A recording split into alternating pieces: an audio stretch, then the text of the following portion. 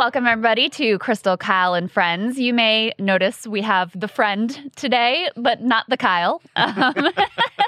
Kyle is home in New York getting ready for the holidays, but we are very lucky to have a wonderful guest here, Maximilian Alvarez. You guys probably know him already, one of our stalwart.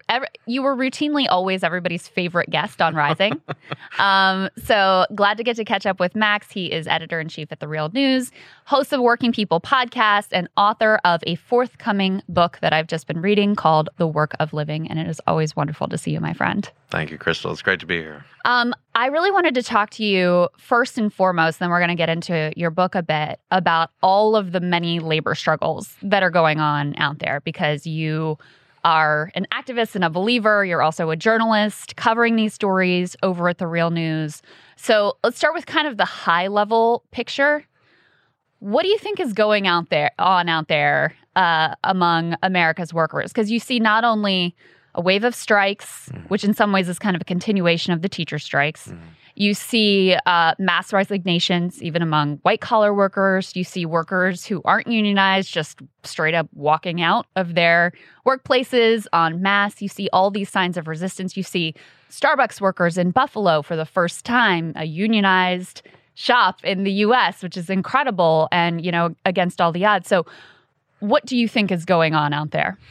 Yeah, it's been a very interesting year. And I think from the outset, there is something unremarkable about it in that, if you look at U.S. history, in the kind of immediate period after war and pandemics, you usually do see an uptick in labor militancy. This was the case a century ago, around 1919.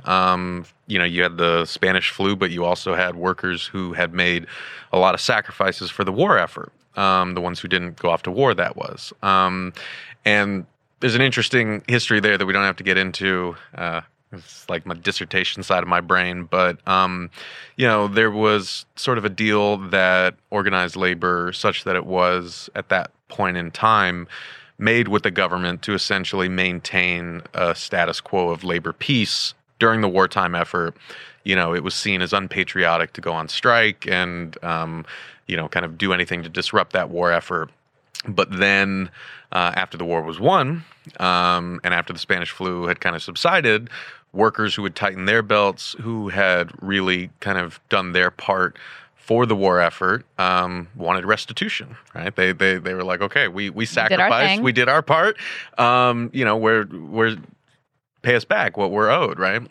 But you also saw this, in the aftermath of World War II, actually probably the greatest wave of strikes in the United States. I think at one point in the 1940s, 1 in 10 American workers had gone on strike. It's amazing. It was really nuts. So we got a long way to go to get back to that. But I think that, in that sort of broad historical view, what we are seeing is part of that trend where working people over the past 2 years have made a lot of sacrifices to keep society afloat, right? I mean, I think we'll get into this in a second. But I do think that it's part of what has motivated so many folks. It's certainly what a lot of workers have told me, in conversation off air or for The Real News or Working People.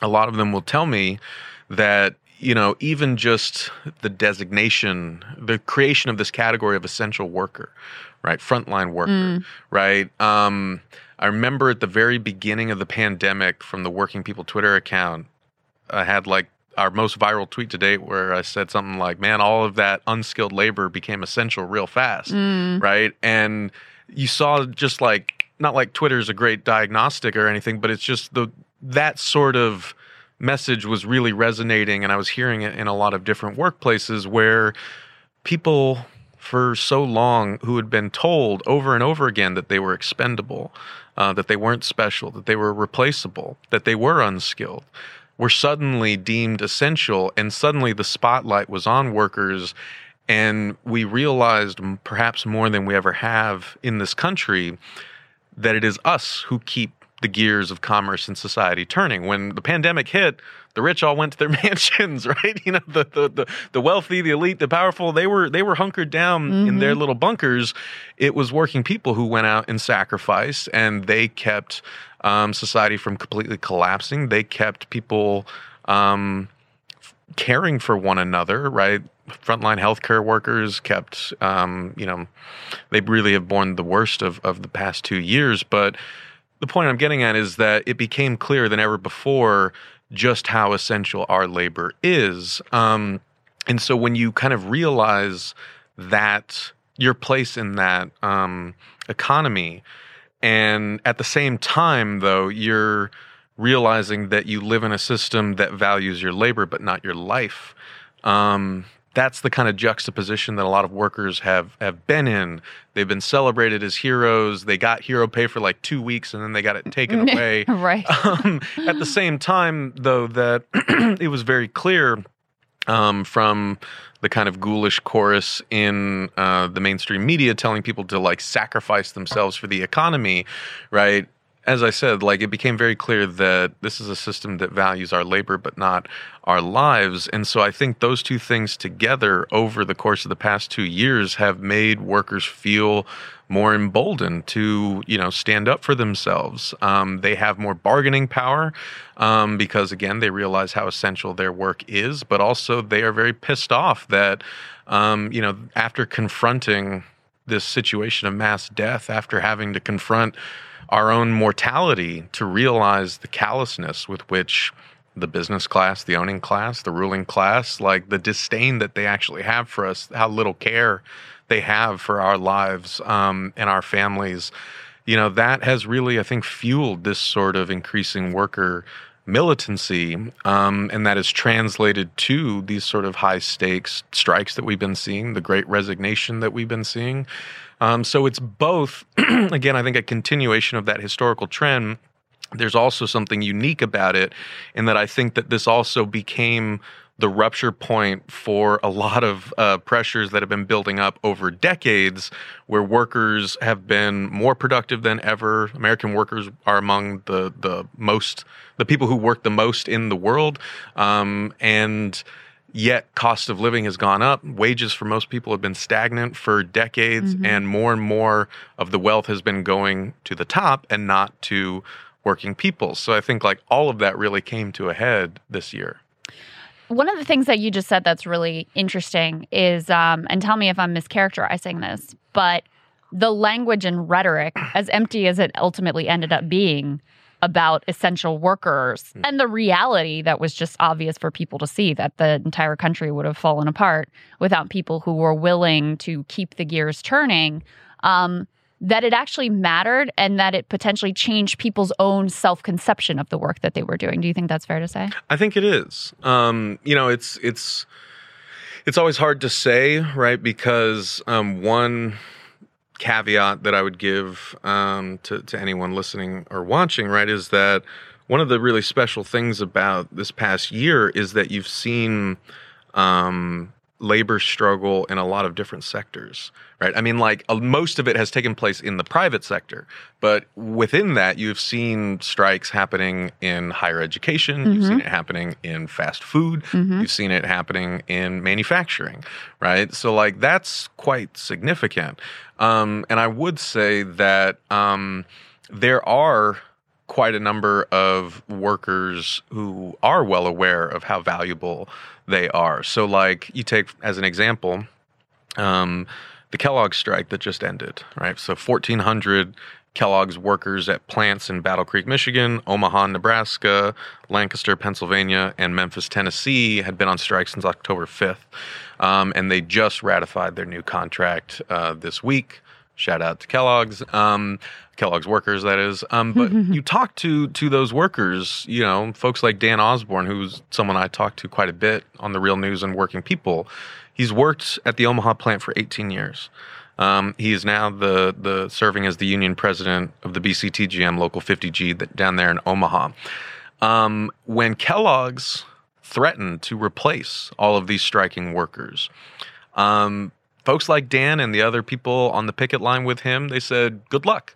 right? You know, like, good luck. Like, so they weren't, this didn't terrify them. They thought, this is not going to be as easy as you think. yeah, I mean, it's scary. I mean, I think anyone who hasn't been in that position should appreciate like how scary that threat is. But I think that you really saw this confidence in the value of the work that these workers do, and it translates to, you know, what they were out on the line for in the first place, right? They said, like, look, like Dan was saying recently to me, he's like, look, I've been in this plant for 18 years and I'm still learning new things about these machines. These machines are specialized machines, right? They all have different temperaments, right? And you've got to have a very intimate knowledge of how they work and how to fix them in order to keep things moving.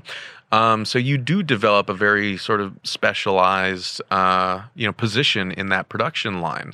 And if corporate is thinking that they can just pick someone up off the street and do that, or get some white collar pencil pusher in the front office to do it, you're going to end up at John Deere. Yeah, you're going to see what you did at John Deere, where like the very first day on the strike, there were ambulances and fire trucks kind of going into Not that these we wish plants. anyone to get hurt. We don't want anyone to get opposite. hurt. Right, exactly. But it's just like, you know, there we can get into this in a second because you already kind of mentioned it, right? Like thinking about the strikes that have been happening this year and the Great Resignation, i.e., record numbers of American workers voluntarily quitting their jobs. I think the highest number was in September, which reached over 4.4 million, which was the largest number since the Bureau of Labor Statistics started tracking those numbers. So you have these two phenomena that are part, I think, of the same general swell of labor unrest and increasing labor militancy, but they are taking very different forms. If you have unionized shops, you actually have more power as a collective workforce to stand your ground and to say, we're not going to just leave and find other jobs. We as a collective are going to stop production, stay here, demand that you improve working conditions and pay and so on and so forth. That's what workers at places like Kellogg's were able to do. But the fact remains that union density in this country is at historic lows, so most workers don't have that option. What were they able to win in this contract? I haven't had a chance to dig into the details. So the details are still kind of coming out. Right now we have kind of the main bullet points that the union's been putting out. Corporate comes out. This is kind of how the dance is done. It's a mixed bag.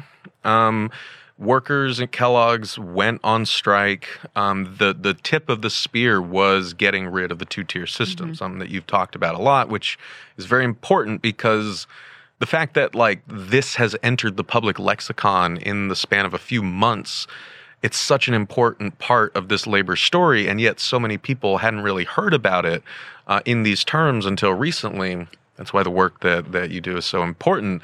More and more people started to realize like why this was a problem and how in fact it is trickling out into all sorts of sectors of the economy. Two-tier, again, we can get to this in a second, two-tier is everywhere. It is a form of class war. It is rideshare driving compared to taxi driving. It is adjuncts in higher education compared to tenured professors. It is contractors compared to full-time employees, right? Two-tier is a generalized form of class war that has seeped into basically every type of industry. And so workers at Kellogg's, just like workers at John Deere, workers at Nabisco and all over the place, said we need to stop this because this is one of the primary mechanisms through which we create what Bernie Sanders famously called this race to the bottom. So workers, I guess for listeners, two-tier basically means the system whereby newer workers are being hired and being paid, near half of what long-term first-tier union workers are getting paid.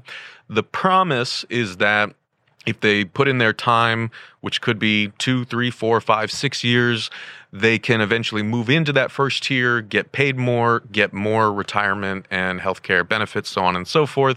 But essentially what it actually does is it creates this ever-expanding pool of people on the same shop floor doing the same job for basically half the pay, right? And so that creates a lot of resentment on the shop divide floor. and conquer strategy. textbook divide and conquer. That's exactly what it is. And so this was something really special in the Kellogg strike and a lot of the other strikes that we've seen where, older workers or workers who have been at these plants for a long time, like Dan Osborne, weren't really getting kind of anything new in the contract, or they weren't fighting for anything new. They were fighting for the people next to them. That they were really showing the country what solidarity looks like, and they said as much. They said over and over again, we are fighting for the future. Trevor Biddleman at the Battle Creek plant said as much as well. He said, we are fighting to stop this kind of race to the bottom, to lift the floor for all workers so that people don't get trapped in this two-tier, because if we let this cycle continue, it's essentially going to mean that first tier gets smaller and smaller and smaller until we all retire out, leave jobs, and everyone's in that kind of crappy second tier. Anyway, sorry, the reason I go into that in detail is that the new contract does not fully get rid of two-tier, which is frustrating. It did, however, the union did get Kellogg's to make amendments to its system so that there's no permanent two-tier. Basically, people in that bottom tier have a pathway to getting into that first tier. It's not airtight. There's still ways that people can get trapped in that sort of cycle, but they also did get cost of living adjustments back into the contract language. They did make a lot of gains, and I think that you're not going to get everything that we need in one contract fight, but I think it does really set the stage for a lot of other fights that we're going to see in 2022. And it kind of keeps the BCTGM, it stops them from this kind of continuous backslide. They actually dug their heels in.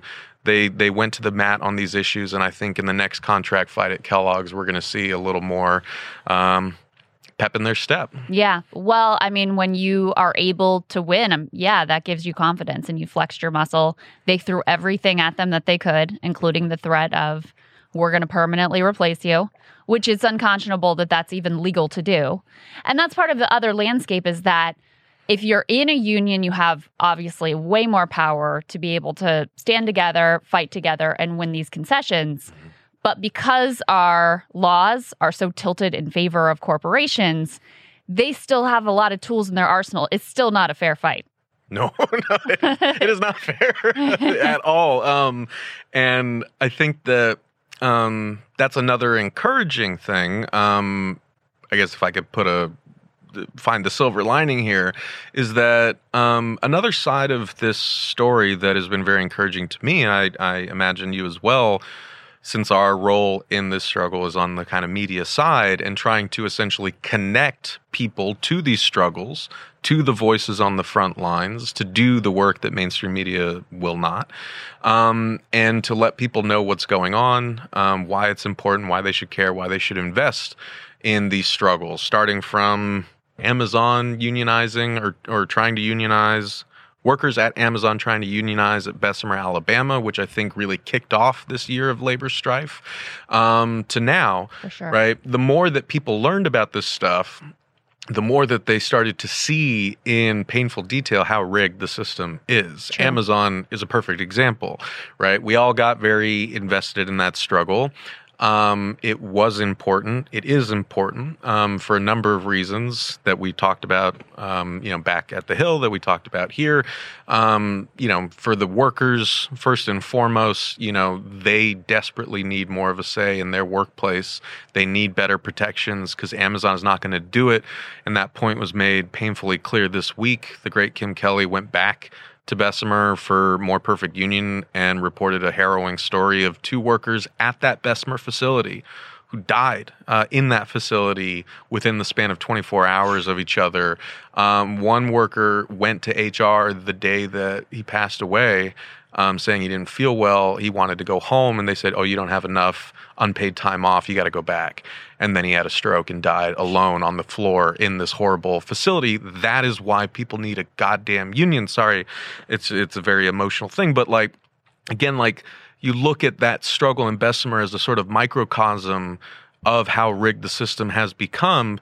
Amazon threw everything in the kitchen sink at this unionization effort to thwart it, and they were successful, even to the extent of breaking the law, installing a federal post mailbox in front of its main entrance on its property. It also had local police on its property circling 24/7. So it's using. Didn't even know about that. Yeah, I saw it. I mean, like the cop car followed me around when I was driving in when I was trying to find the exit. I know they changed the stoplight timing so that organizers couldn't talk to workers as they were leaving the plant or coming to the plant. Right. So all these things that Amazon could do, both like things that it did that are perfectly legal, right? Like the captive audience meetings that it would hold, like all the sort of union busting crap that workers were subjected to on a day-to-day basis. That's all perfectly legal. But it also did illegal things, and the National Labor Relations Board deemed Amazon to have unfairly interfered with this union election. And so the retail, wholesale, and department store union down there has been granted another shot at a union election. We don't know what that's going to look like, but the point being that Amazon kind of got what it wanted. It thwarted that effort. Even if it broke the law, it's going to face minimal penalties for that, because labor law is so stacked in favor of the bosses that all companies basically get is a slap on the wrist for interfering in what should be a sanctified democratic process, for organizing in their workplaces. But,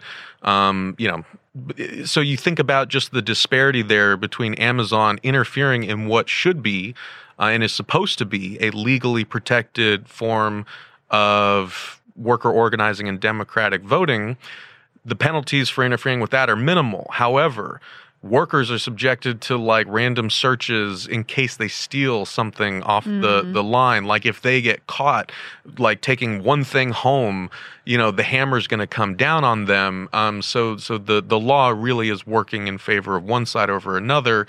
This is to say nothing of how companies like Warrior Met Coal, that is also in Alabama, and Kellogg's have weaponized the courts, business-friendly courts, to use injunctions to essentially limit workers' right to picket. I did an interview on The Real News with someone from the Warrior Met Coal strike, Larry Spencer and Dan Osborne over there in Kellogg's, and they have both faced similar injunctions from courts that have basically said that you can't be near an entrance, you can't curse, you can't do anything.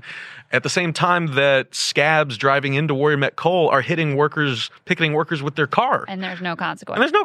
I mean, that it just seems like in violation of basic First Amendment protections that they can issue an injunction saying, nope, you can't express yourself here. We're going to limit your ability, dramatically limit your ability to even like make people aware of what's going on. Yeah. Yeah. And this is, another, I think, really important facet to all of this, because I know that. By the way, I don't hear any of the cancel culture people on the right too concerned about this particular. That's where I'm getting. Amendment censorship. This is like one of the things that I've been very grateful to folks like Kim Kelly, folks like the Valley Labor Report, a great labor radio show down there in Alabama, have been hammering elected officials and right-wing media and others on this. They say, look, every 4 years, you guys go around and you take pictures with coal miners and you use them as these sort of puppets and props for your political agenda. And you say, like, we are all for the humble coal miner. Well, here are 1,100 in deep red Alabama, many of whom are conservative Trump voters. Yep. Where are you? Right? They need you. We can set our politics aside. They need you, and you are nowhere to be found. And then you add on to it what you just said, that not only are these coal miners who are being screwed over by a company that promised that it would pay them back in the past contract negotiation if they could turn things around, make the mine profitable again, which workers did, and they did that through sweat, blood, and tears and sacrifice. The thing that all these coal miners are saying is that we work, just ungodly hours. We barely ever get to see our families, to say nothing of how dangerous coal mining itself already is. But, if our spouse is in the hospital and we're like nearly a mile underground and we want to leave, that may be a strike, and that may lead to us getting a strike on our record. And it may lead us to get fired. So all these sacrifices that workers have made to make that mine up until the pandemic more productive than it had ever been, and to make investors and stakeholders in that mine, like BlackRock in New York, which according to the United Mine Workers of America is Warrior Met Coal's largest financial stakeholder, they're raking money in off the back of those workers and their sacrifices. And so then when the new contract came up, Warrior Met wanted to take more. It wanted to take as much as it could for itself. It wanted to make workers sacrifice even more. So this is a very clear-cut case of working people being screwed by nefarious profit-seeking forces that are not honoring the commitments that they have made to their workers. Even my former conservative self would be able to get behind that. Well, if you look at, this is another thing I wanted to ask you about, because they've been polling, a couple polls have come out on, do people support the John Deere strikers? Do people support the Kellogg strikers? And there's mass public support for these workers, which I've found to be, extraordinarily encouraging. What do you make of that? And do you think, obviously, corporate media barely covers any of this, but a little bit has seeped in. A little bit about Amazon. Yeah. A little bit about John Deere. A little bit about Kellogg's, because these are such, iconic American brands. Mm-hmm. It almost feels like people are starting to get a little bit of a re-education in what labor is all about, because that's one of the challenges of covering it, is it's so much of the language and just the understanding of what it is and what the process is and what the odds are. So much of that has fallen out of our public discourse. It has. We have a long way to go. And we have a very low labor IQ nationally. We have a very low labor IQ. That's a great way of putting it. And that is, dear listeners and viewers, like, that is by design. That is something that did not happen overnight. We can talk all day about kind of the importance that local media used to serve as a sort of check on power in communities where local bosses were taking advantage of workers, stories that may not have made it into national news. Local news really served an important function there. So as local news has continued to die, a slow, painful death, that has created this sort of vacuum of awareness that essentially gives, small tyrants in different cities and counties and states like kind of carte blanche to do whatever the hell they want, without the eye of the public really seeing what they're doing. On top of that, there are a lot of other sort of changes in the kind of mainstream media makeup, some of which we've talked about together on my own podcast, right, about this kind of class dimension of the mainstream media. But anyway, there's a lot of, I think, interesting facets there if you look at the media side of why we have covered labor so little over the past decades, and why, for the most part, even when we did talk about labor struggles, especially before the Great Recession, they tended to be covered in a very unsympathetic light. Yeah, very true. And this is something that I think about a lot. This is, I promise, an answer to your question, because, I think about, again, growing up conservative in Orange County, kind of the heart of the Reagan Revolution in a lot of ways. It was a very anti-labor culture that I grew up in. And I grew up listening to right-wing talk radio in the car, sitting on the freeway with my dad and my mom so often. And, it was just that constant ideological air conditioning that, really made sense to me at the time because I didn't really know any better. But the thing that I always recall is that whenever there was a strike, or it looked like there may be a strike, whether it was teachers, hospitality workers, or what have you, or sports, MLB's famous strike, in the 90s, right? It was all presented to me as I was addressed as the consumer who was being inconvenienced by these things, right? Or I was you're being denied your baseball game, or you're being denied your whatever good or service you might want because workers are out. Yeah.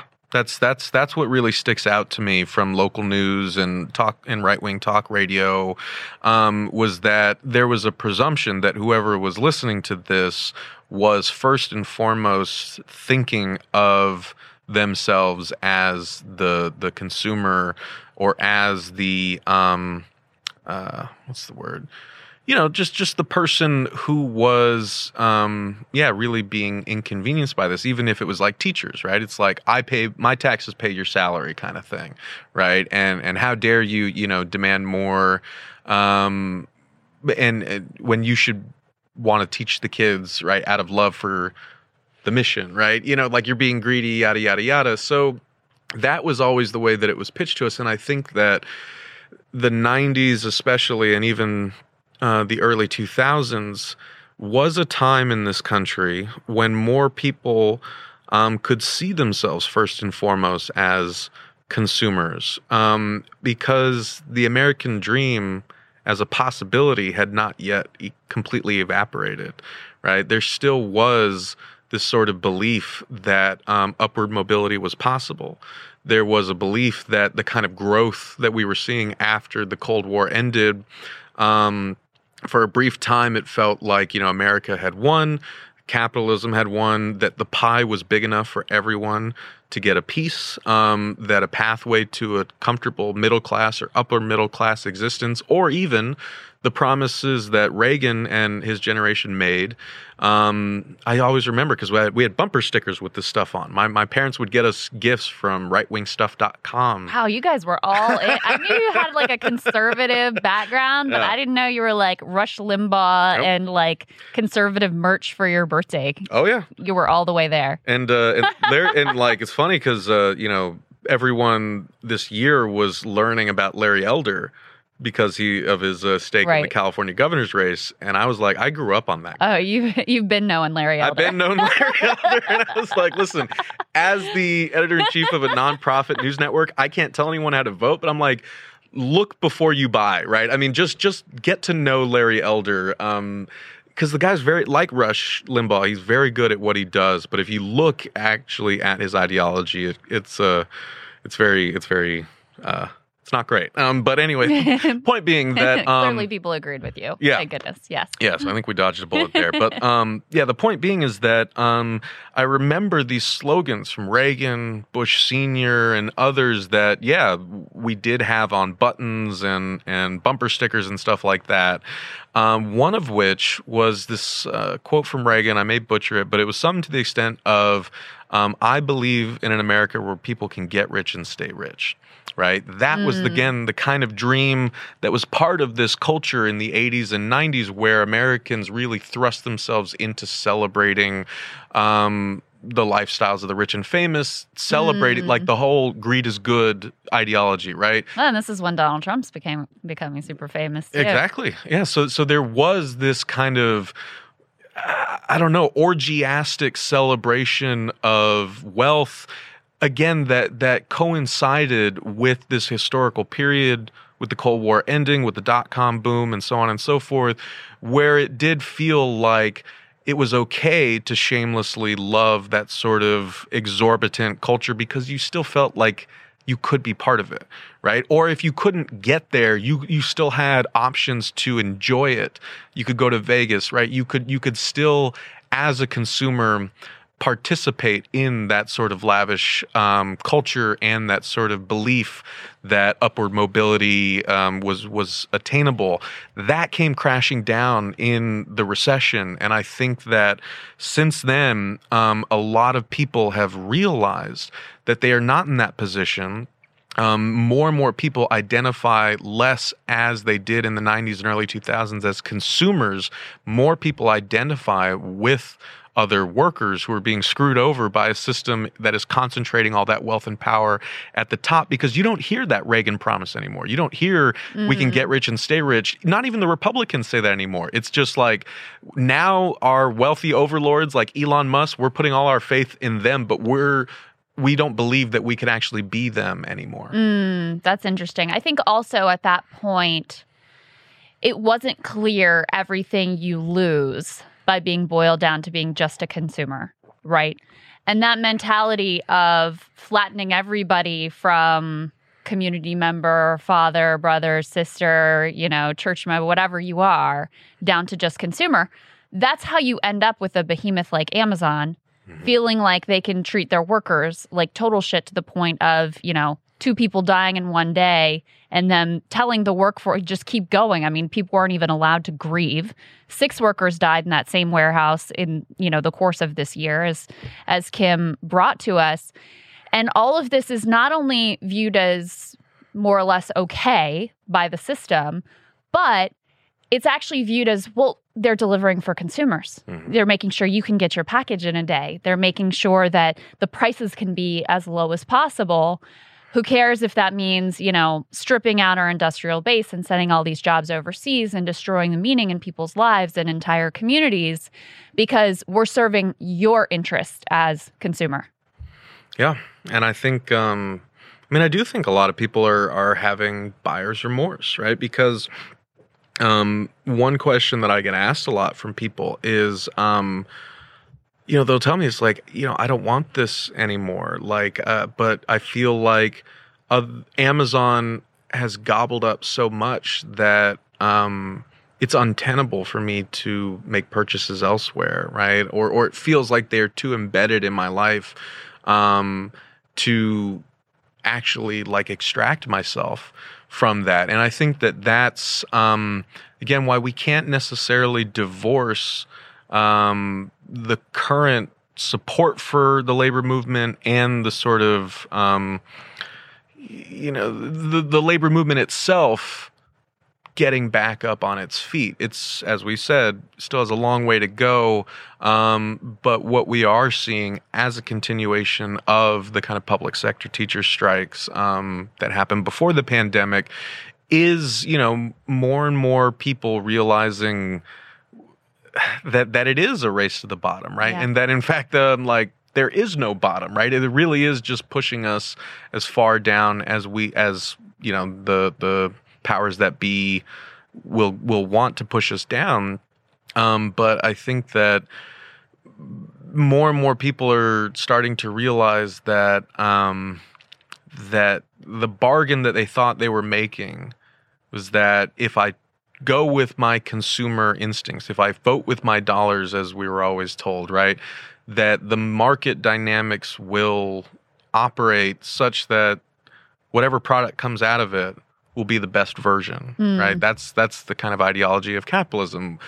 When what we're seeing is that, no, actually what is happening is these sort of profit-seeking entities are not competing with one another to make the best product that is basically voted on by consumers with their dollars. What they're doing, like Amazon, is gobbling up more and more of the market, controlling that market, limiting competition, and consumers essentially have to take whatever is given to them, and they have no control over it. This is how, and we get little signs of that, right? And we get little signs whenever Apple or Android takes the headphone jack out of our phone. It's like, right. I didn't want that, right? Like, who said that was better for me, right? Why don't I have a say? 30 pairs of headphones that I have no use for. I have 30 pairs of headphones. I got a pile of phones that, you look at your phone, you're like, this is in some way one of the most sophisticated things that human beings have ever created. Why does it break down after a year? Does it have to be that way? Right. No, it doesn't. But when you are kind of in a profit seeking system that needs to figure out ways to constantly grow, that's what you end up with, right? Yeah. Right. Let me ask you, did you see recently Sherrod Brown and Marco Rubio teamed up on a letter to Labor Secretary Marty Walsh asking for an investigation of Amazon's labor conditions? And I know you know, but just for people who don't, Marco Rubio, when it came to the Bessemer union fight, he technically came out in support of the workers unionizing. But the op-ed he wrote about it was really pretty cringe. It was basically in general, I don't like unions. I'm paraphrasing. This isn't exactly what he said, obviously. But in general, this is bad. But Amazon's got a woke HR department. And so in this one limited instance, I'm on the side of the workers. The letter didn't have that same type of cringe. It actually listed out things that you've covered at The Real News, things we've covered at Breaking Points, real issues, whether it was, OSHA investigation for their failure to protect workers during the tornado, firing Christian Smalls and other workers in retaliation, all of these sorts of things listed out.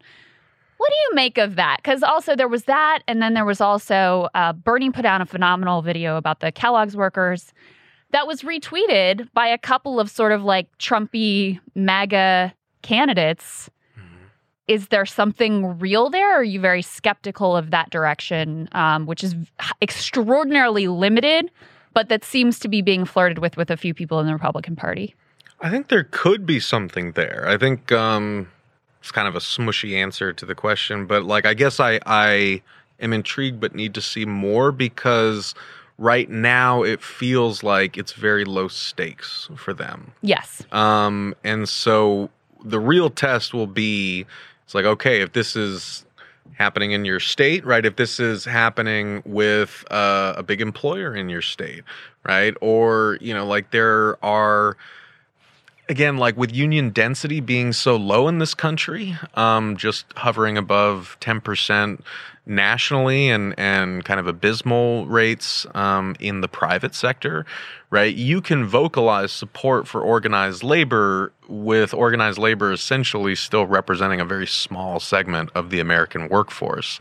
So I do think that it's smart for politicians to at least nominally support this. And I do think it does help in some regard. Because like for me, I guess the way that I look at it is, I've said many times, like, I am first and foremost, I'm dedicated to the working class, right? And I want to see working people thrive, and I want to see people get a better deal than they've been given, and to stop being taken advantage of and exploited and so on and so forth. That's what guides my politics. So if, a Republican senator, who I disagree with on everything else, actually has it right on, workers being screwed over and taken advantage of by a major, powerful corporation, come on in, right? Yeah. That's great. We need that vocal support, which is important. Again, you think about the longer trajectory that we were just talking about. The very fact of like a company like Amazon having a unionization drive in a warehouse in Bessemer, and it becoming not only a national but an international news story. The fact that so many people in the United States were in favor of workers organizing at Amazon. The fact that a president actually made a statement in favor of workers' right to organize. He could have done a lot more, but he still made, that statement. Yeah. And other politicians have as well. The fact that, ABC actually did really good segments on the John Deere strike. Like that would have been unthinkable for most of my life. Yeah. That was what struck me about the Republicans. At the national level, I mean, we haven't had pro-labor Republicans in our lifetime. No. But at the local level, that is a thing. I mean, when I lived in Kentucky, there were still Republicans who voted in favor, in pro-labor ways, at least in certain circumstances. And what struck me is that, so that departure from, even just rhetorical departure, to me was significant. But the other thing that I was thinking about is the labor movement would be a lot stronger if it had bipartisan support, because the knock oftentimes on unions now is, you're just a sort of lockstep support for the Democratic Party. And I was like, well, yeah, they're the politicians who, you even have a prayer of getting support from, and, at the presidential level, not getting a National Labor Relations Board that's just stacked with a bunch of union busting goons. So if you had some actual, Republicans who would occasionally support unions, it would actually be really important to the movement, I think. Do you agree with that? I do. Yeah. And I mean, it would essentially require them to actually give a shit about their constituencies, right? I mean, I think in a lot of ways it's really that simple, right? Because even when Republicans, especially, but not exclusively, right, were busy hammering the labor movement over the course of our lifetimes, right, a lot of it was still pitched as beneficial for workers, right? You could start all the way back from Ronald Reagan as the union buster in chief, breaking the PATCO strike, of what was that, 40 years ago. That unleashed a wave of employers in the private sector doing what Kellogg's and other employers have threatened to do, which is replace an entire striking workforce, right? And again, the pitch there was, these unions are self-serving, they only care about themselves and their retirement packages and so on and so forth. They're hurting you, dear working person, as a consumer. We're the ones looking out for you because this is ultimately what you see when you're balancing your checkbook and everything else, right? These workers demanding wages that are higher than you get means that the price of the goods that they produce are going to go up, and that's going to hurt you. So in effect, us breaking the back of labor is helping you again as a consumer. Same thing goes for right to work, right? It was pitched as, a benefit to working people. Our dear friend, who I think actually introduced us, the great Harvey J.K. I think you're right. I forgot that actually. Yeah, I think I just remembered that. But shout out to Harvey. But Harvey made a really great point when I was reporting in Wisconsin. I got to chat with him for one of the videos that we recorded at the Real News. But he made a really great point where he said, workers in this country do not get to vote on their wages. They get to vote on their taxes, right? And that, if you understand that part of kind of the American mind, it tends to, a lot of other things make a lot more sense when you view it through that lens. This is how I think something like right to work was able to be successful in a lot of states, because workers who could not vote on their wages are really only thinking about what is coming out of my paycheck. If it's union dues, and Republicans are kind of telling me, hey, we're essentially keeping that, amount of money from leaving your bank account every month, we're looking out for you.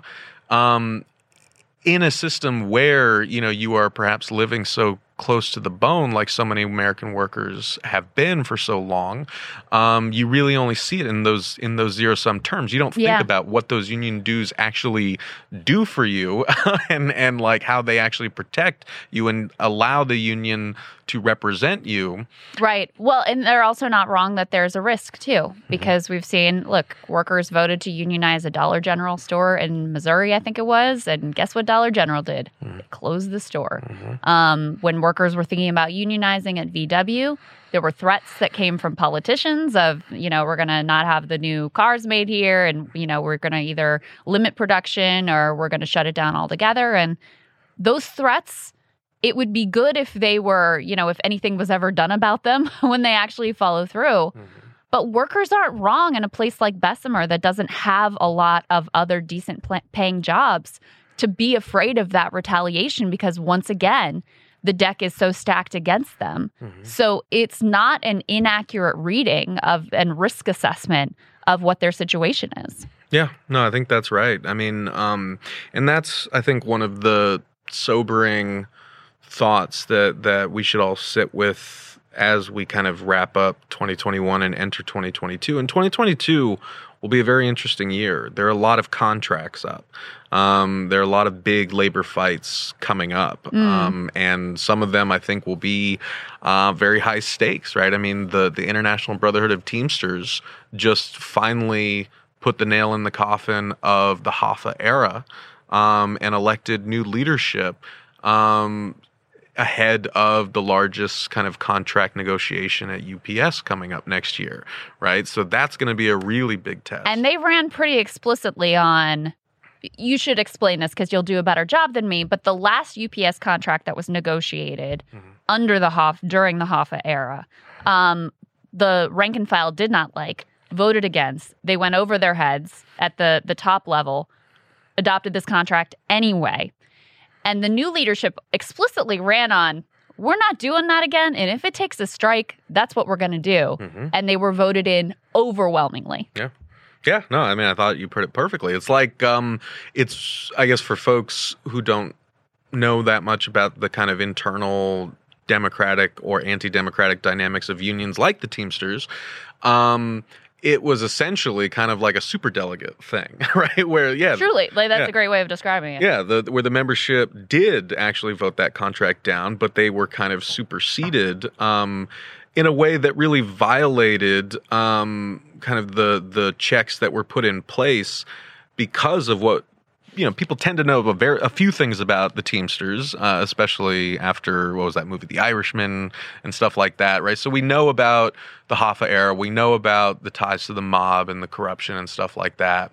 And it was because of like federal investigations into the union that the union was more or less forced to have more rank and file democracy in voting for their union representatives. So the Teamsters do have a system where the membership is able to directly elect their international leadership, which is something that, not every union has. And in fact, another really important non-strike related struggle that has happened this year that is part of the overall picture we're talking about, from the Great Resignation to the strikes to, a referendum in the United Auto Workers that passed, where the membership said, we want to have what the Teamsters have. We want to be able to directly elect our international leadership, which is important because if you look at something like the John Deere strike, which at the time was the largest strike happening in the country, I think it was 10,000 workers at plants in multiple states,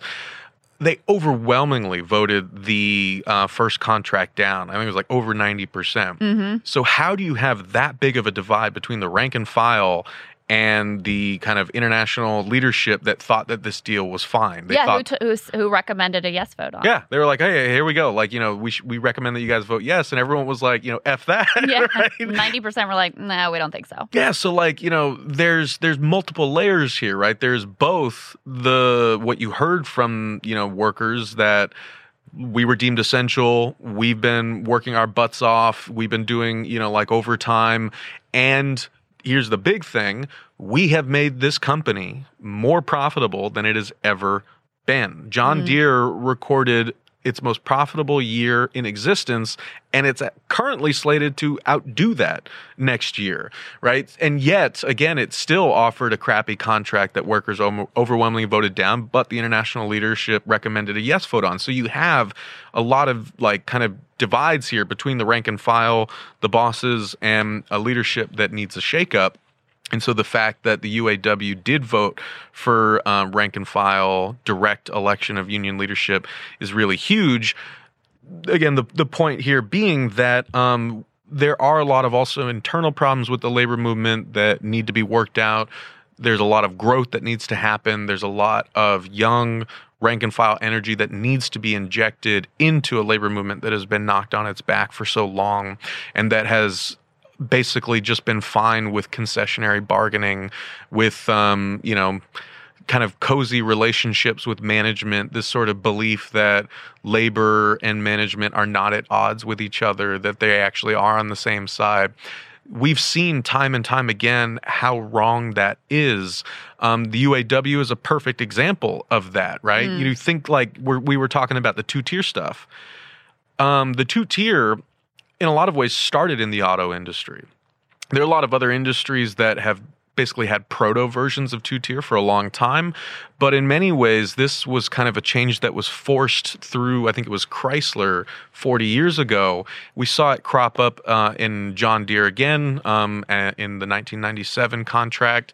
And John Deere workers are represented by the UAW, but also the example that I always give people is General Motors. Right? General Motors, we all know the story about the recession. The American automotive industry was on its deathbed. It got bailed out. Part of that deal was that the labor side was going to take concessions. Everyone was going to quote unquote tighten their belt. These tiers were really implemented as a sort of cost-saving, life-saving measure for the industry. And again, just like the Warrior Met Coal strikers, the promise was made that once we get through this, once we get back in the black, workers will be repaid for their sacrifices. And this 2-tier, even 3-tier, if you consider like temps, who are also on these factory floors. So there are multiple tiers of people on the same shop floors doing a lot of the same work, getting paid radically different amounts. What happened? The GM did get in the black. Mary Barra, the CEO, repaid them with mass layoffs and plant closures, including. Oh, then Democrats ran for governor. Of Michigan. I mean, it's mind blowing, including the shuttering of the historic Lordstown plant in Ohio, and it was pitched in like, well, this is what we need to do to serve our shareholders. Like, that is what we are ultimately here to do. We are a profit generating engine for, our stakeholders. Wherever we need to go to ensure that is what we're going to do. We have no commitment to the towns that depend on the jobs that we provide. We have no commitment to the workers who make our product what it is. Our allegiance is only to our shareholders. And I think that, I guess, hooking this back to where we started, what we are seeing is that sort of system has infiltrated everything that we know and love. Everything. Yes. Right now, there's a lockout in Major League Baseball. It's a perfect, crystallized example of a league that people love, that fans love, that players love, that has essentially been taken over by that profit motive so that all these billionaires can buy up these teams, move them to wherever the hell they want, because their main goal is to take this thing. Doesn't matter that it's a sport. They see it as an engine for making a crap ton of money, and the sport suffers for that. Yeah. And everything in our culture and all the consumer products that we, depend on, the more that sort of profit motive has dominated all aspects of our lives, we're now kind of coming to the realization that, well, this doesn't really translate to a better society, doesn't translate to better products, doesn't translate to better culture, but there's really no alternative. Yeah, I mean, the only national value that really matters is profit and loss. And you see that, I mean, we've seen it very clearly in the pandemic and our for-profit healthcare system, which, they make a lot of money if people are sort of chronically ill and sick. And so we have a lot of chronically ill and sick people. I mean, it's really not that hard to wrap your head around when you realize what everything ultimately is geared towards. I wanted to ask you, Max, how do you think about, obviously, the workers, the miners in Alabama you mentioned, the workers at John Deere, they're across the political spectrum. A lot of these folks voted for Trump. How do you organize within the multiracial working class, including, of course, the white working class, and not pander or give an inch to racism or xenophobia? Excellent question. I think this is, in many ways, the question that all of us need to kind of work through. And it's something that I've been thinking about a lot, right? Because one of the things that one of the hills that I will die on, right, is that electoral politics in this country, bifurcated in the two-party system and propped up by a competitive mainstream media market with networks searching for ratings and playing to different partisan audiences. That whole apparatus that supports the sort of bipartisan nature of our electoral political system, it does not ask of us. In fact, it actively disincentivizes us and discourages us from finding common solutions to our problems. What it does is it pits people against each other, and it basically tries to kind of shore up as many people in one camp or the other and convince you that the other side is the enemy, even if those people are your neighbors, even if they are on the same shop floor as you are. That is the nature of that system. It is to divide us, not to solve our actual problems. One of the reasons that I focus so much on the labor movement and on not just kind of organized labor, but, this, like my show, Working People, like I try to talk to workers about their lives, where they come from, how they came to be the people they are. I try to, you're never going to, and in this book as well that I've got coming out, like you're not going to be able to capture just the kind of beautiful, infinite complexity of every individual human being in one interview, but you can at least start to remind people that the people behind the cash register, the people delivering your packages, they are just as complex and they have just as much humanity as you do. Mm-hmm. But living in this sort of system, one of the things that this system has to recommend is it doesn't force us to think about that. We are allowed to see one another as only goods and services and transactions, right? We don't have to think about, whether or not the guy who just delivered my package has a sick kid at home, right? Or how much they're making or whatnot. Like that is the way that this sort of political and economic system arranges society and the relationships that we have to one another, so that we can only focus on ourselves, so that we only have to think about our little sort of hermit kingdoms of being. That's nice, because it's a lot to think about the weight of the world. It's a lot to think about other people. So that's one of the things this system has to recommend it, and the ways that our politics in the electoral realm operates as it plays to that. It only addresses us as people who are really only ever asked to be concerned with ourselves. The reason that I focus so much on workers in the labor movement is because I think that therein lies way more pathways to solving our political problems where electoral politics provides only dead ends, right?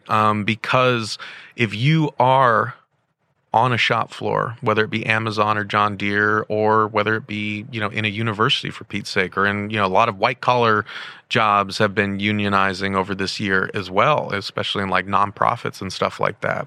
So you can be, in that sort of shared space with people of different identities, of different political makeups, and you have to figure out a way to work together to achieve a common goal. You have to recognize that, in fact, by nature of being workers and not owners, by nature of being in what the great Richard Wolff, when I interviewed him on The Real News, he called it the great order-giving class versus the order-taking class, right? If you are in that order-taking class, you have more in common with the people to your left and to your right than you do to the people who are determining how much you're going to get paid, whether or not you can stay in your apartment, whether or not your tax dollars are going to go to, like this or that war in a country you've never heard of to exact unimaginable pain on people that you've never met before.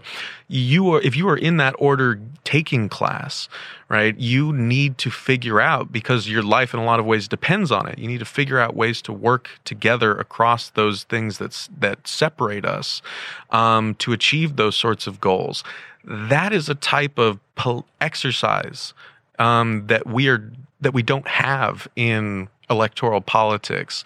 And I think that we have kind of forgotten that there are other ways that we can, in fact, learn to be together and work together and actually build power together, if we don't just think of ourselves as red and blue, Republican and Democrat. And I think that there's a lot of instructive stuff happening in the labor movement where, we think about, if we only think about Democrats and Republicans and electoral politics, so much of the kind of tough things that need to be overcome and struggled over, we call them wedge issues, and the real goal is to, like, how do we avoid these things? Mm-hmm. Like, basically, how do we put things like abortion off the table? How do we put, racial discrimination or gender-based discrimination off the table? How do we focus on quote-unquote kitchen table issues and keep everything else to the side because it's only going to divide us? That's not a way to building kind of collective power. That's just, that's just a way to maybe build a temporary coalition of people willing to pull a lever to vote in this or that person. And then all of that kind of energy is going to dissipate. If you want to build solidarity, if you want to build a kind of grassroots working class coalition where people actually do see each other as, kind of comrades in a struggle for their lives and for a better world, for Pete's sake. You don't have to use the word comrades, but again, like, you see these people in Alabama and elsewhere, like, they will go to the mat for each other. 100%. They love each other, and they will fight just like brothers and sisters, but they will be there for one another. That is not something that we do in electoral politics, but if we look to examples like the labor movement, we can see that it can work, and that quote-unquote wedge issues are not things to be avoided. They are things for working people to struggle over and come to a kind of collective decision on, come to a resolution on. I say this because, like, it's not a woke thing for a labor union or a workplace to bargain over things like discrimination, to bargain over things like inclusive policies that allow every employee, to kind of be treated as an equal, right? In our electoral realm, we would call that wokeness. We would call that pandering to small segments of a larger voting coalition that's going to alienate other people who don't see their interests reflected in that. In the labor movement, it is a necessity to come to a resolution on those things, because the labor movement will die if it does not make itself more inclusive of people of different races, genders, so on and so forth. Again, union density is at its lowest point. A lot of workers are retiring over the past 2 years. A lot of, like, union workers may be close to retirement. If the labor movement wants to build in a 21st century where we have a more diverse and young and a bigger young population than we've ever had, if the labor movement does not figure out a way to bring those people in and do so in a way that allows all members to be treated equally and with respect, it will die. That's not a woke problem. That is a matter of survival. But again, we don't talk about we don't talk about these things in those terms in the electoral realm. Well, it sort of reminds me of, it's a racialized two-tier system. If you have discrimination within your shop, that's essentially what it is. So in the same way that you see workers, older workers or workers who have been there longer, willing to fight for their brother and sister, even though they're not explicitly in this moment getting something out of it, but willing to fight for that second tier. It's the same concept. It's just a different way of divide and conquer and keeping people from having solidarity. Some of the most, maybe the most diverse place in America is like the shop floor and the union hall, not just in terms of race and background, but in terms of political ideology. This is one of the only places in America at this point where you've got people who are Bernie bros and people who are Trump supporters and people who were Biden folks, whatever you call them. Are they Biden bros? Anyway, I don't know. Anyway, Biden people, all, having to engage with each other and talk to one another and not just completely siloed and feeding a constant stream of, well, here's why you should hate and see as the enemy not the elite political class, but your neighbor, your cousin, your aunt or uncle who supported a different political candidate than you. Yeah. And I think, it behooves all of us in the media, right, to stop taking the bait when, other pundits who, do not want that to happen, right, are the ones giving us advice, or the ones who are kind of like throwing wrenches in the gears. I guess I'll make that a little more tangible, right? Is this can all seem in theory more difficult than it actually is, right? And again, like, as someone who makes a living off of talking to workers about these things, it's not that hard, right? And when it is hard, you come to solutions over it. I think part of why it's made to see, you tell me if you think this is off base, but I think, and this is part of why I love talking to you, is because there are so few people in the media who have any connectivity with the working class at this point in their lives, let alone make a point of regularly in their work, highlighting, elevating the voices of working people, writing down their words, putting them on their podcast, etc. But there's this real caricature that everyone in the white working class is just a horrific human being. Horrific, racist, irredeemable, etc. And that's just not reality. So I think part of why it seems so hard and so impossible in such a fraught conversation is because there's a very caricaturish view of who people actually are and how they think. Yeah. Yeah, it's very easy to ventriloquize the working class when you're not actually talking to anyone from Make them right? whatever you want and whatever's convenient for your political Right. project. And I think, one of the it's funny because, like, I don't know, when people bring me on to give interviews and stuff, I feel like I have to offer something new, and I try to take every interview very seriously and say, not repeat the same stuff. I'm going to have to get over that with the book tour, because I'm like, all right, I can't come up with new stuff. Speech, yeah. I can have a stump speech.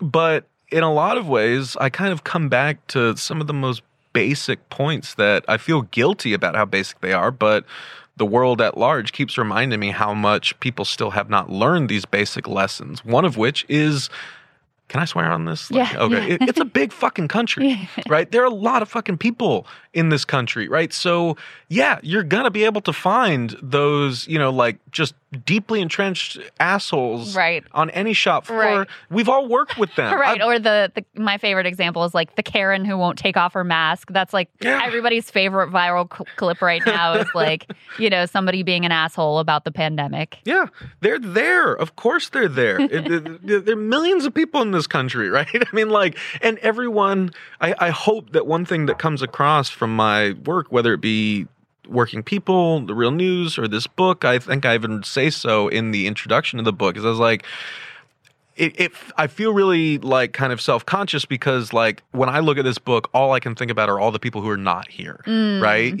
But then I kind of came to this realization. I was like, well, that's not the point of the book. I'm not trying to create a perfectly demographically representative representation of an incredibly diverse and massive working class by interviewing 10 people. That's not going to happen. And we shouldn't be seeing people that way.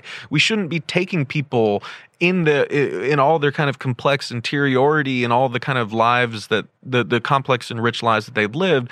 You cannot take any one person as a sort of synecdoche of the entirety of the working class. That is dishonoring those people. It's dishonoring the working class. It's dishonoring all of us because we are so much more than that. So we should stop sort of looking at these sort of little examples of people that we can pluck from the working class as kind of spokespeople for. This is the archetype. This is it. Yeah, here it is.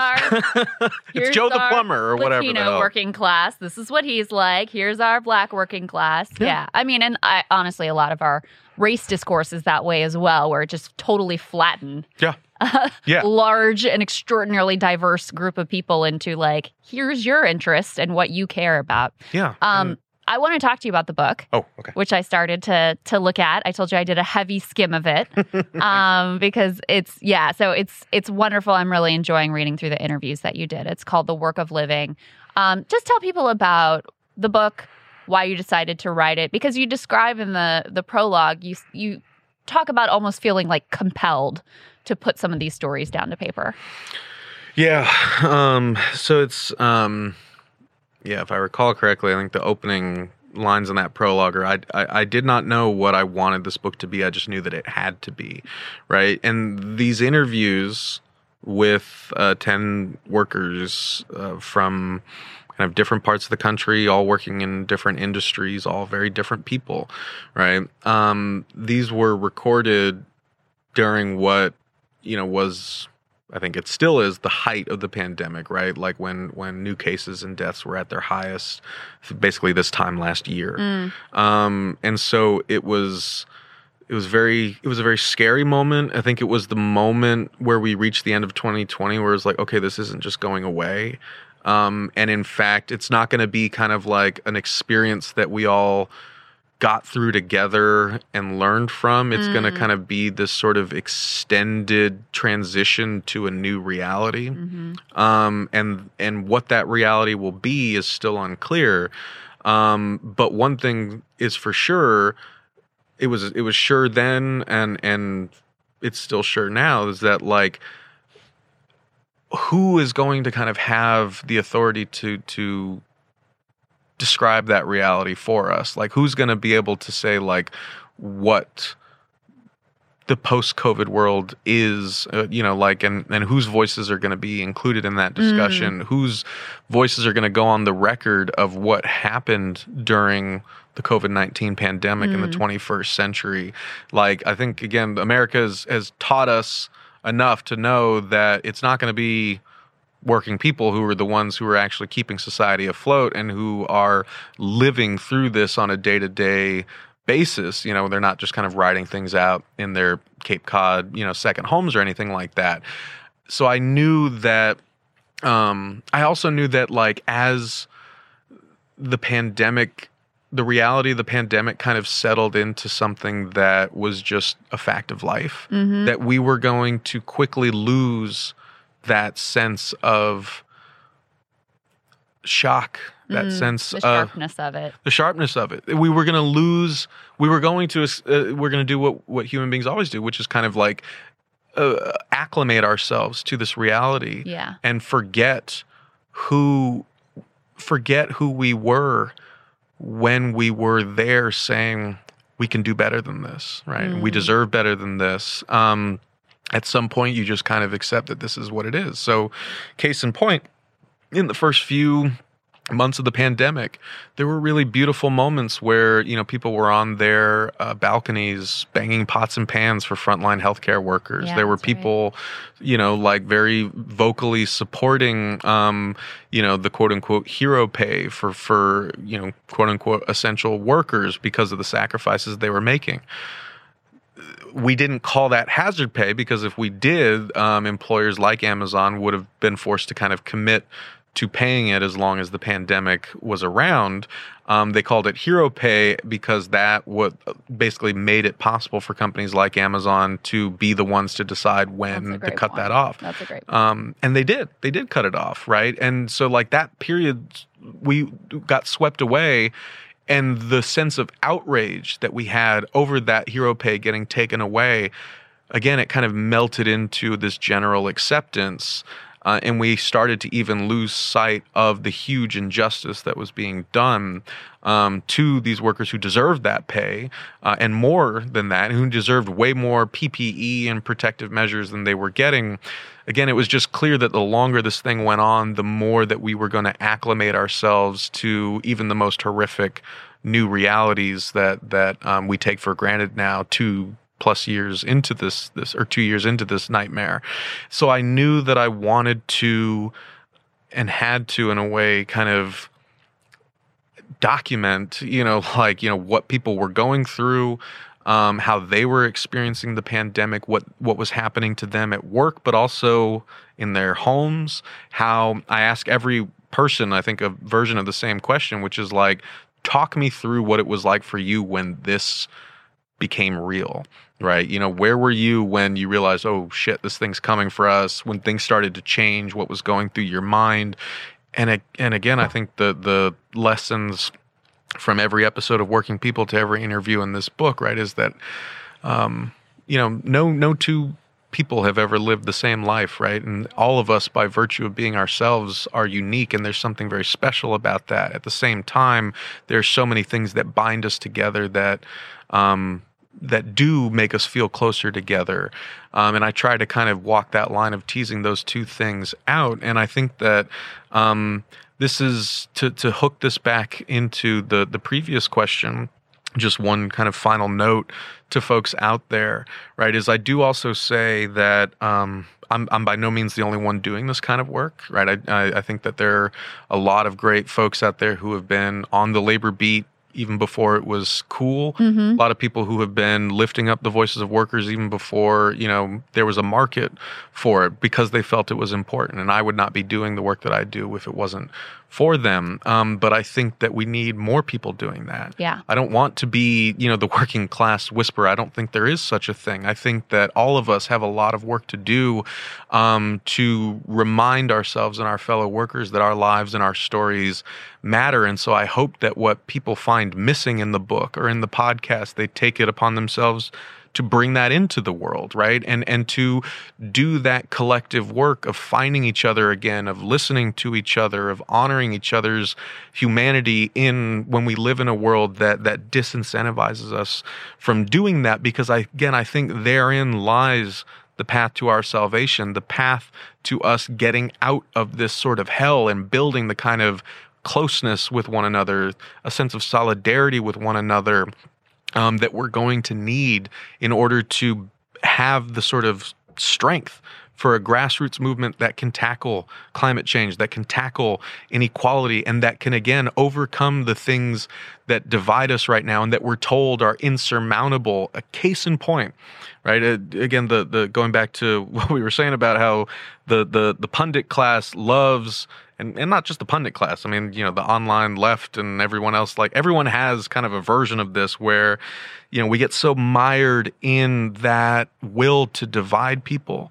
and to segment people into different camps, right? And to say that, John Deere workers are more authentically working class than graduate student workers at Columbia University who are still on strike as of right now, right? And thus, white collar workers of any shape are different, and we shouldn't be putting our eggs in that basket. We should be focusing on that humble white working class worker as if there's only one type of person there, right?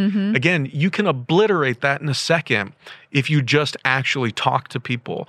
And the case in point is that, just recently, Working People, in collaboration with Morning Riot Podcast and the great Mel Buer, we put on a 6-hour live stream fundraiser for striking Kellogg's workers and their families, right? And you were gracious enough to send in a video of support, which we shared. We can blame lack of rural broadband access for me not being able to join you live, which I would have loved to do. But it was, again, your support and what you and Bree and Marianne and just people who are coming together and actually using media for Katie Halper, of course, like the fact that y'all are using media to do more than just voyeuristically report on stuff, but to actually participate in bringing people together so that Steven Donziger gets out of federal prison, so that we can do something about Julian Assange, so that we can actually provide financial support for striking workers who are holding the line because they want to fight against this horrible system that we all have a stake in fighting. That is a necessary evolution that we all have to have. It's also a way for us to, again, show that those sort of supposed divisions that are insurmountable are in fact surmountable, because on that live stream, as just one example, all I had been hearing for weeks was like the Columbia strike is not like the Kellogg strike. One is manufacturing, one is like, these salt of the earth, blue collar workers. One is, privileged graduate students, they're just not part of the working class. They're part of the professional managerial class, even though they can't afford to live in New York City, yada, yada, yada. Here we go. I got Caroline Smith, one of the graduate student workers at Columbia, on the same call with Dan Osborne and other striking workers who were literally standing on the picket line in Omaha in the freezing cold on a Friday night. They were talking to each other and they were saying, we're with you. We support you. We're fighting a lot of the same things because Kellogg's is telling us to take more cuts at the same time that it has raked in record profits and is seeing record demand. Columbia is telling students and graduate student workers that they cannot get a living wage to live in New York City at the same time that Columbia is touting the fact that it saw the biggest increase in its endowment in any single year. Kellogg's is threatening to replace 1,400 striking workers for voting down this latest contract. Columbia, the president of the university, just threatened to replace all of these striking workers. Two-tier, again, is something that the Columbia workers are fighting for because they say one of the sticking points for them is we want everyone in our bargaining unit to be represented. We are also fighting in a system where adjuncts, lecturers, graduate students are part of this multi-tier system where people are getting paid radically different amounts for teaching and grading and so on and so forth. Kellogg's is going to the mat to fight against the two-tier thing. It's not that hard, right? And so like they saw it, they talked about it, they were showing support for one another. You just have to kind of do that work. You have to see people as people, not as pawns and representatives of this or that ideology.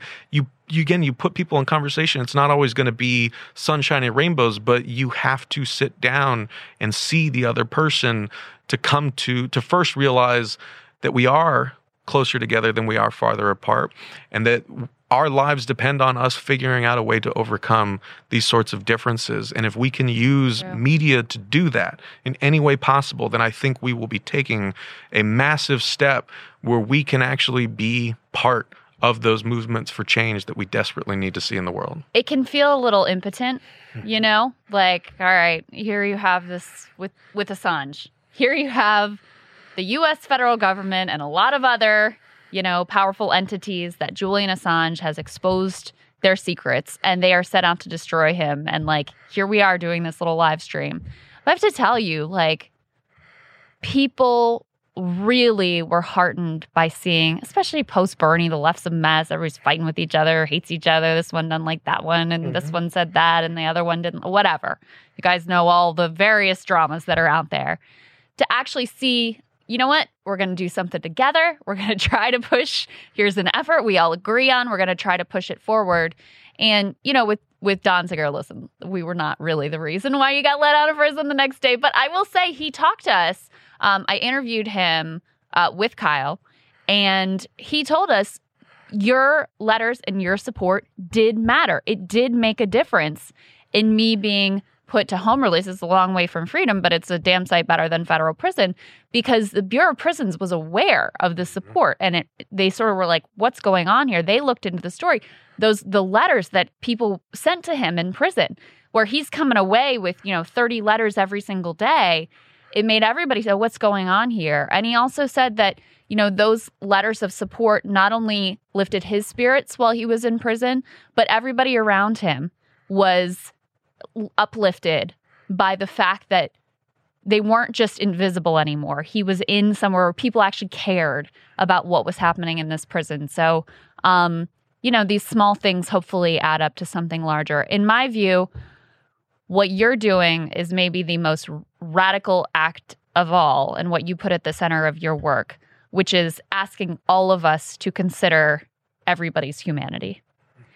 And to what you were saying earlier about how we were all collapsed down to consumers, I mean, that's the opposite, right? Where you are told that you don't need to worry about these other people. Just worry about yourself. That's all you need to worry about.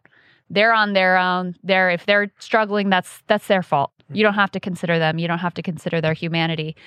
And when I was on the ground during the West Virginia teacher strike, one of their chants was, "We are worthy." And to me, that was, again, one of the most sort of profound and radical statements, and so different from the way that this country is run and the way that, elite institutions in this country operate. So just thank you for doing that work. And I think it takes courage, and I think it's profoundly important. Thank you. I appreciate that. And thank you, seriously, for the work that you do. It does matter, right? I mean, I think you're right that it forces us to be humble about our own position, but I think that's a good thing, because it then forces us to see ourselves as part of that collective effort. No one live stream is going to change the world, but you do have these sort of ripple effects that can matter so much in the darkest of times. And I'm talking a whole lot, but just to, I guess, end on this kind of final anecdote, right, is I remember when the Frito-Lay strike was happening in July. I spoke to a worker, Sherry Renfro, there, for working people. And I mean, it was a really, I think, important interview. You know, we talked a lot about what she and her coworkers were going through, and it was in those human terms, right? She was talking about the fact that all the forced overtime was leading her to miss the few remaining dinners and birthdays that she had left with her parents before they were gone from this earth for good. And she cried, you know, while she was talking about that. The hardest episode I've ever recorded was this year with the family of Evan Seyfried, a Kroger worker in Ohio who was bullied by management into suicide. This is their first Christmas without their brother and their son. That loss is impossible to, you know, sum up for them, but they were brave enough to kind of give their son the kind of, and his story, the treatment that they believed he deserved, and I really thank them for that. The reason I bring that up is you as a listener, you as someone on the sidelines who's been told your whole life, just focus on yourself. That's the best you can do in an unequal world, is just try to get your peace, look out for number one, and you know that's the best that we can hope for. But more and more people, even just starting to change that part of their brain and to see themselves as more of a stakeholder in a world that could be that cruel, that could cause that much pain to people who look like you and me, to people who could as well be our family members, right?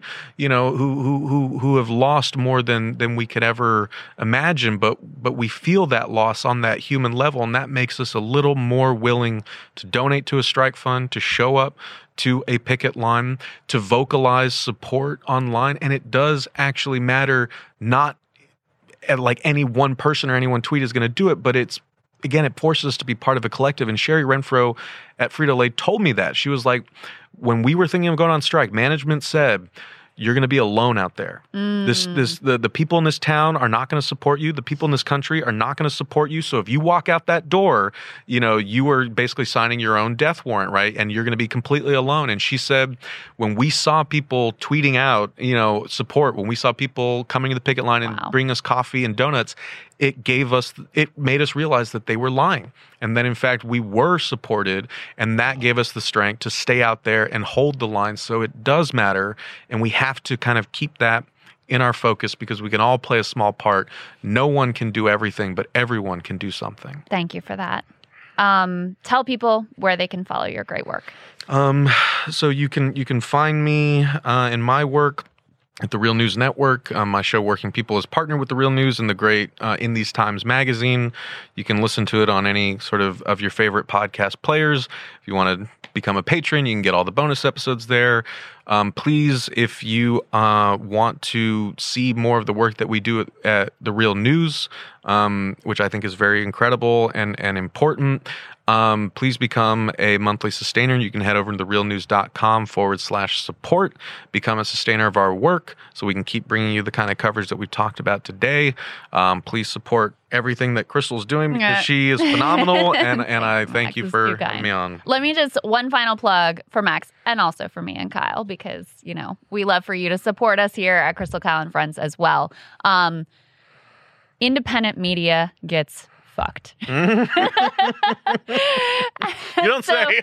I mean, you know, this audience knows this, but whether it's through algorithms that suppress your content from being shown, I mean, on YouTube, it is not even close to a level playing field. Part of why Sagar and I were able to break through is because we were under the Hill corporate umbrella, and we sort of like snuck through a little bit and were able to build something. And it's so hard on these gigantic tech platforms, which is why, you know, at Breaking Points, we leaned into paid subscriber models so we don't have to worry about what the tech oligarchs are doing, and why it's so important for you guys to support the Real News and become a monthly sustainer, because you can't rely on these tech platforms whatsoever. So with all that being said, thank you again, Max. You're a Christmas person? Yes? I am. Merry Christmas. Merry Christmas. Merry Christmas to you guys. Happy holidays if that's not your thing. Just hope you guys have some time to enjoy your friends, your family, whatever it is you love right now. Kyle is going to be back. We actually already recorded a fantastic episode with Chris Hedges that is going to drop next week. So you have that to look forward to, and we will see you soon.